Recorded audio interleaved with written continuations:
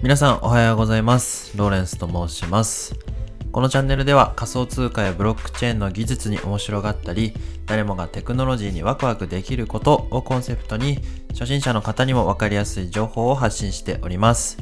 リスナーの皆様が共感できて学びを楽しむことができるをテーマに毎朝7時にお送りしております。今日もよろしくお願いいたします。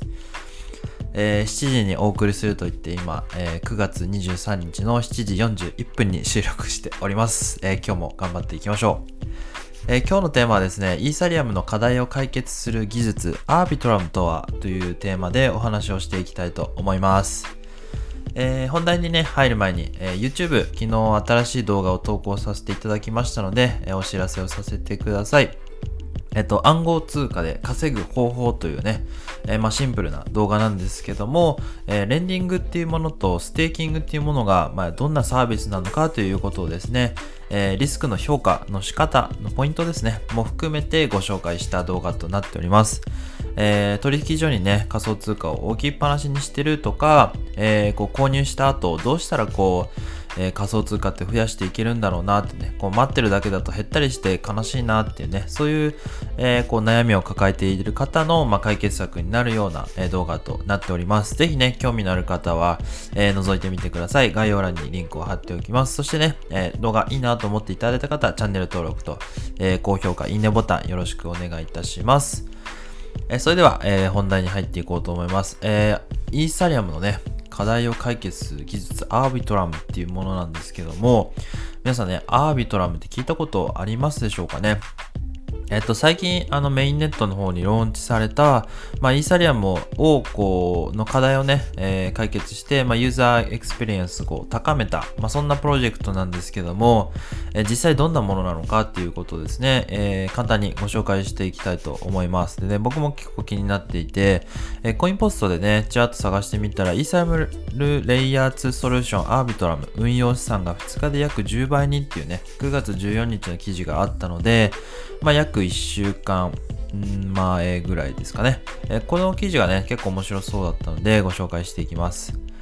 アービトラムの TVL が、10倍になりましたってね。2日で10倍になったってどんだけですかっていう話だと思うんですけど、アービトラムのネットワークの需要が急激に増加したことを示していますと。で、人気なのは DeFi サービスのアービニャンというものが、人気がありそうだと見られていますということですね。で、レイヤー2のデータを提供する L2 ビットによると、アービトラム上の TVL は10日時点でおよそ 2.4 億ドル、264億円。それが12日におよそ22億ドルまで約10倍に増加したということですね。イーサリアムのネットワークは NFT や DeFi などの需要が多く、処理速度が低下したり、ネットワーク手数料、ガス代が高騰することがありますと、その負担を軽減するために、メインのブロックチェーン以外で処理を行えるアービトラムのようなレイヤー2技術は注目を集めているということですね。アービトラムというのは、実際の、計算の処理だとか、コントラクトの、検証みたいなものはアービトラム上でやって、でトランザクションの保存、データの保存自体はイーサリアムの方に、ロールアップするっていう表現の仕方で、イーサリアムの方にブロックチェーンのデータを保存するっていうことですね。だから全部イーサリアムでやるんじゃなくて、その時間のかかるめんどくさい計算処理みたいなものはアービトラム上でやってっていう、その分業制みたいなやり方を取るというのがアービトラムのいいところだと思います。そしてレイヤー2ソリューションというものがまさにそういう、分業するような形ですね。メインネットと、作業するネットワーク、レイヤー2っていうのを分けて、利用するというようなことになります。で、今、どんな、プロジェクトが出てるかというと、ユニスワップだったり、で、今朝のニュース見たら、ワインチ、DEX アグリゲーターのワインチも、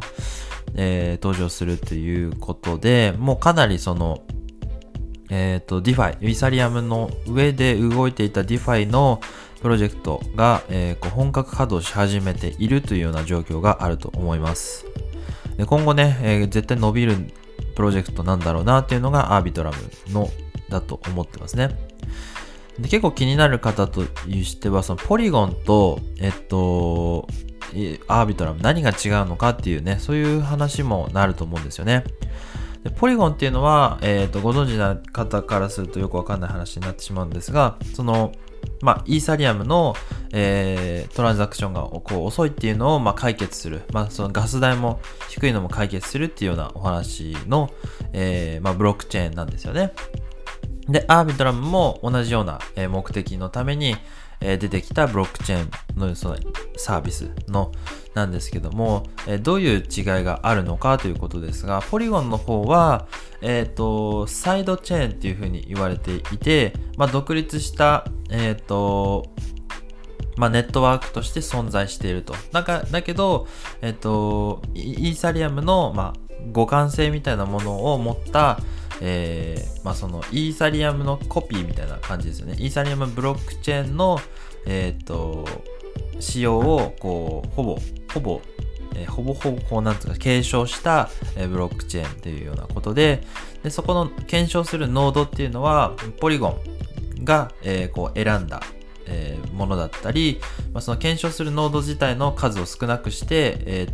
ある程度分散化したものを中央集権寄りにすることによって、そのトランザクションの速さとかを生み出しているというね、そういうものになっているというわけですね。で、アービトラムっていうのは、その冒頭に申し上げた通り、別の分業するとですね、イーサリアムと分業して、で、データの保存自体は、イーサリアムの方に保存させるっていう、そういう、だから、ポリゴンはポリゴンの方で保存するけど、アービトラムはイーサリアムの方に保存させるっていうね、そういう役割の違いがあって、全然別のものなんですよということになります。少しね、難しいお話なんですが、そんな感じのイメージを持っていただけるといいと思います。で、こちらのコインポストの記事だと、アービニャンという、可愛い猫の絵でですね、虹が出てて、猫が走ってるような感じの絵が出てる可愛いイラストのプロジェクトがですね、人気があるということで、こちらで紹介されてますね。APR 年間利回りが、2000%。APR2000%。ちょっとこれ、元のサイト見に行きますけども、ニャンっていう独自トークンの、利回りが、APR で 1288%。これ単体と、独自トークンのプールで、1200% 以上あって、イーサとニャンの LP だと 1718% APR があるので、高利回りということですよね。という感じで、ニャンが稼げるというもので、ニャンの価格自体は、